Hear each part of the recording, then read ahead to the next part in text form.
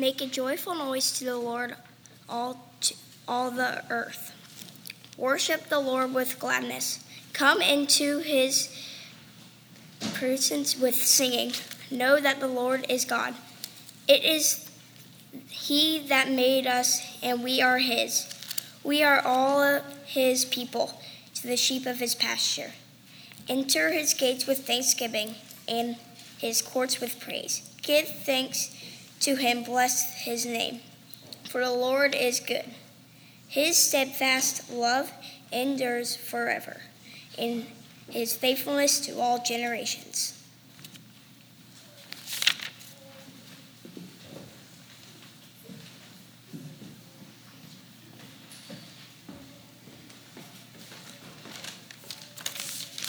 Matthew 18, verses 1 through 5. At that time the disciples came to Jesus and asked, "Who is the greatest in the kingdom of heaven?" He called a child whom he put among and said, "Truly I tell you, unless you change and become like children, you will never enter the kingdom of heaven. Whoever becomes humble like this child is the greatest in the kingdom of heaven. Whoever welcomes one such child in my name welcomes me." The word of the Lord. Thanks be to God.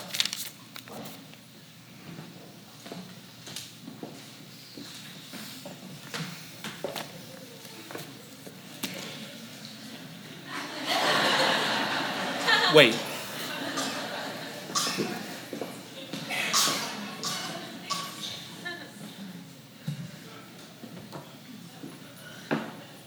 Okay, that's really scary.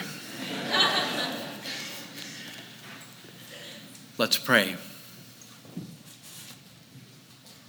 Here we are, O God, having sung your praises, admitted our fallenness, celebrated new life together.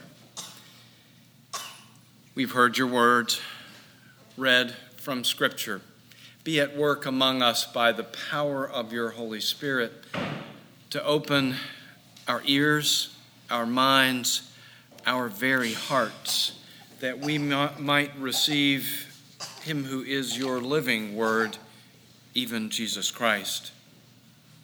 And, O Lord, may the words of my mouth and the meditations of each of our hearts be acceptable in your sight.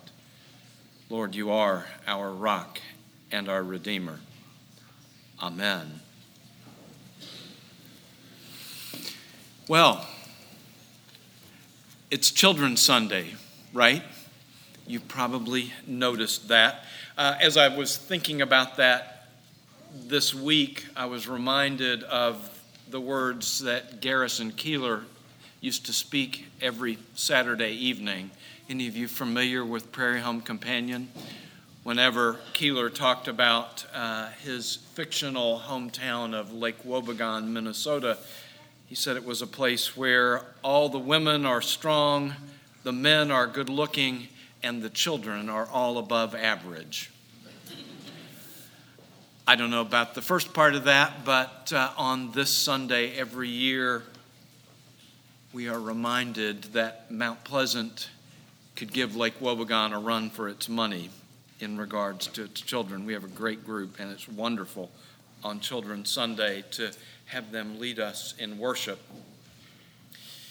But think about that for a minute and ask the question, why exactly do we do this? You have to admit it's kind of unusual, this Children's Sunday thing, when you stop and think about it. I wonder if any of you could name me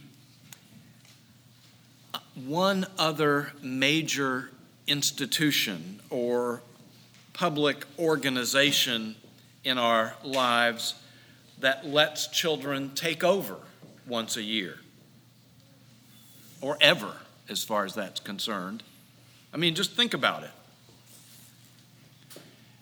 If you were to go to the bank and see an 8 or 10-year-old behind the counter or in one of those little offices to help you transact your business, I don't know about you, but I think I'd go home and try another day.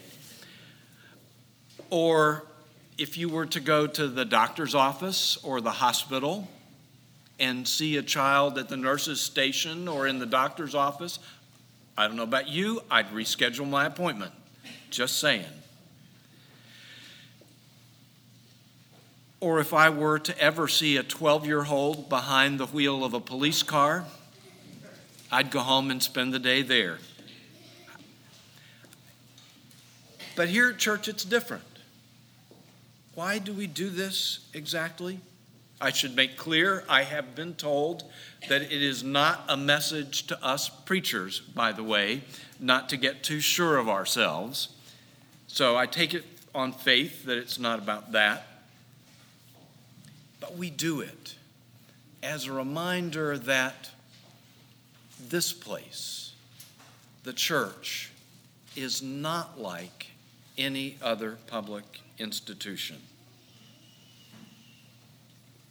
It's a reminder of something Jesus said that we might not have taken quite that seriously, but was so important, so serious that it is given to us by all three of the synoptic gospels. Matthew, Mark, and Luke all remember it. Mark and Luke pretty much identically, Matthew in a slightly different setting, but pretty much the same otherwise. They remember this saying of Jesus: unless you change and become like children, you will never enter the kingdom of heaven. And in all three of the Gospels, it comes after Jesus has spoken about, has foretold his death on the cross. That as Messiah, this is what his work will look like. After that, the question among the disciples comes up: what does it mean to be great? In Matthew, it's asked in general terms. In Mark and Luke, it's asked specifically, who is greatest among us in our little community? They've been walking along the road in that telling of it. And as they settle down for the evening after they get wherever they're going, Capernaum or someplace like that, Jesus asks them what they have been talking about so fervently on the road. And there is this silence. Matthew says they asked, what does it mean to be great? It's only human nature, after all, to be interested in what constitutes greatness. To put it in terms that we might use today, what does excellence look like? What constitutes success? How will we know if we have achieved our goals? It's a question we still ask today. Think about it. Go back to when you were a child. How many times were you told, do the best you can? Or, you can do better than that? How else can we measure our efforts, our accomplishments, ourselves, if we don't know what the standard is, if we don't know what success looks like? Do we need to try harder, or is this good enough? That's what the disciples are asking, after all. The question of what constitutes greatness is just another way of asking, what is it, Jesus, that you're looking for? And I suspect when we think about it, most of us, most of the time, want to know the same thing. What is it Jesus wants us to do? Is there something we should be studying? How should we behave? How should we live? What do we give up, if anything, in order to live the kind of life Jesus wants us to live? In other words, how can we be excellent? What constitutes greatness according to Jesus' way of looking at things? Because after all, if we just knew that, we could do it and not worry about it anymore. We could know that we were doing the right thing and feel secure in that. And there's the trap. That way of thinking is so subtle, so seductive, that the notion that somehow if we do what we're supposed to, we'll be okay, we'll be rewarded. We even tend to think about church this way. Certainly in a time of transition, what makes us as a congregation great? What has made us successful so that we can continue it?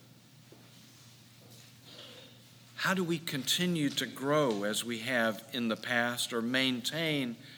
What does that look like? Isn't that what we want? Doesn't that mean, if we determine what that means and get there, that we are doing what we're supposed to? We need those external measures. It's natural. Like the disciples, we ask the question, what does it mean to be great? How do we accomplish that? And so Jesus doesn't dismiss the question. He doesn't slap the disciples' wrist figuratively or literally. He tells us what greatness is as far as he's concerned. If you want to be great, he says, make yourself least. If you want to be a leader, serve others, even those you think of as being most beneath you. And to make his point, Jesus pulls to his side a child who'd probably been standing there invisible most of that time. In that day and time, a child would have, after all, been essentially invisible, unnoticed, of no value or importance to anyone except perhaps his or her own parents, and maybe even to them. And Jesus embraces this child, just as later on he will embrace a cross, to show what true greatness and the highest form of humanity is. And he says, whoever welcomes one of these little ones, meaning not just children, but anyone who has no claim upon you, nothing to give you, nothing to offer, whoever welcomes anyone like that, in that same moment, welcomes me, and welcomes as well the one who sent me. And so we are reminded, and we do this Children's Sunday to remind ourselves that the church is called to be a different sort of community. A community that it does not think of itself, does not aspire to be great by human standards. Instead, I think we are to get busy about being a community in which people are welcomed and invited in, not because of who they are, although certainly we will come to know who they are, not because of the talents, the gifts they bring, though certainly God gives each of us gifts and talents to be put to use in God's work, not even because of who we are, because sometimes we may not feel very welcoming, may not remember what the point of it all is, not because of any of that. Instead, we do it because we follow a Lord who puts his arms around those who have no claim upon him at all, little ones, children, and those who are least. A Lord who not only puts his arms around them, but who will spread his arms wide on the terrible arms of the cross and die for them and for us. even for those who have no claim upon him at all, who cannot claim to deserve that love, let alone that sacrifice.